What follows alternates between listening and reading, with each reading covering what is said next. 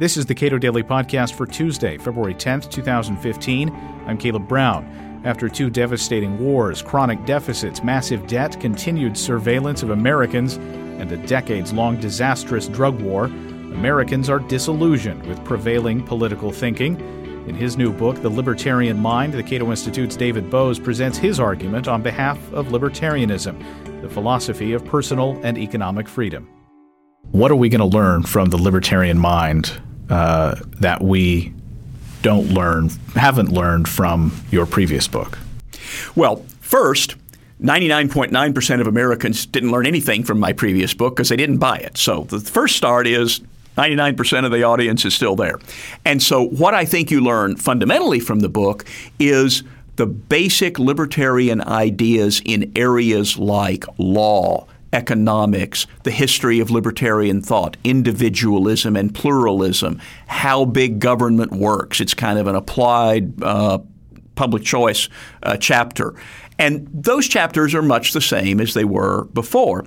But in this new book, I am talking a lot more about Bush and Obama and a little bit about the Tea Party and Occupy Wall Street. I've added a good bit on America's libertarian heritage as described by leading political scientists. And then I get into more current issues like terrorism, inequality, overcriminalization, cronyism, and the vast wealth of Washington. Put into perspective this idea of a libertarian moment and why it may or may not be here. I think you could say that in 2008, the American people rejected the extreme social conservatism and neocon foreign policy of the Republicans.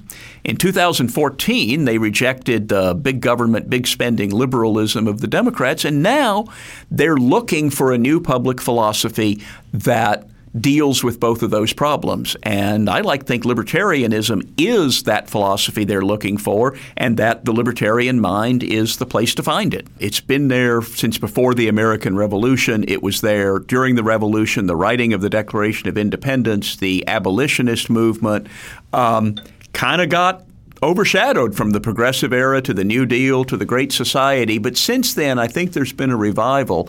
And unfortunately, one of the times you really see libertarian moments happening is when the government bites off a whole new chunk of power. So with the Patriot Act in 2001, and then the financial crisis and the Wall Street bailouts and the stimulus bill and Obamacare, you got a big reaction against those things by libertarians, then the NSA revelations, all of that. So I think really we can say since 2008, there's been this building small government opposition to Obama's big government programs, combined with a socially liberal movement that has moved marijuana legalization and gay marriage a long way, and then the reaction to the NSA spying in all of these areas. The question of the power of government and the freedom of the individual is right there, and more people are talking about libertarian factions, libertarian wings in Congress than ever before. Libertarians place a great deal of emphasis on the power of civil society to solve problems. Why is that emphasis not given as much weight by other groups? A lot of people have preferences about the way other people should live, and they just instinctively assume that you should go to government to tell other people how to live. And whether that is to tell them who to marry or what to smoke or what to drink or how to spend their money or how to pay their employees, it's just an easy thing to say, oh, childcare is really expensive, the government should pay for it.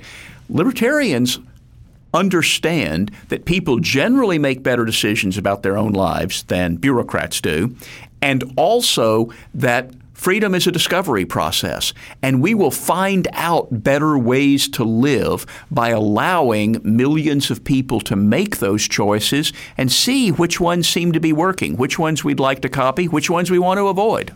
There is a generation that now are adults, essentially, who have never really known a time when the United States hasn't been dropping bombs on other countries or has had troops in other countries or been explicitly fighting wars, which is an important distinction to make in recent years.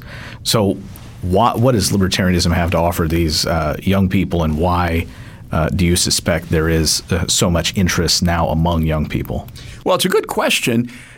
What do people get used to? Certainly, we've gotten used to a much bigger government taking care of our retirement, our child care, our education than Americans in previous generations did. And now you're right. Young people can't remember when the United States was not at war. Does that make them just get used to it, like in 1984, we have always been at war with East Asia, or will it make them rebel against it? I do think, at least among some young people, you are seeing a very negative reaction to endless war and endless abuses of civil liberties, and that is driving young people in a libertarian direction. And of course, 6 years ago, it drove them away from Bush and the Republicans, and now they're noticing that they haven't really gotten an end to war and civil liberties abuses from the Democrats, and I think they're more open to looking around. What does polling data suggest about people's willingness to go along with libertarian ideas? Well, you can be a radical libertarian or a moderate libertarian or whatever. One thing that David Kirby and I have found in our studies on the libertarian vote is that if you take 3 questions about the role of government that major pollsters often ask, you can find that anywhere from 13 to 25% of the American public fall into a broadly libertarian quadrant of the political spectrum. That doesn't mean they're as radical as the ideas in this book or that they subscribe to Reason magazine. It does mean they tend to think government is too big and too powerful. Government shouldn't tell people how to run their lives. Government should be smaller. Who is the book for? I think there might be 3 audiences. First, libertarians who want a deeper understanding of their own ideas. Second, libertarians who have wanted a book they could give to their friends and family who say, what is this libertarian thing you're always talking about? Because I've tried to make the book comprehensive but accessible, readable.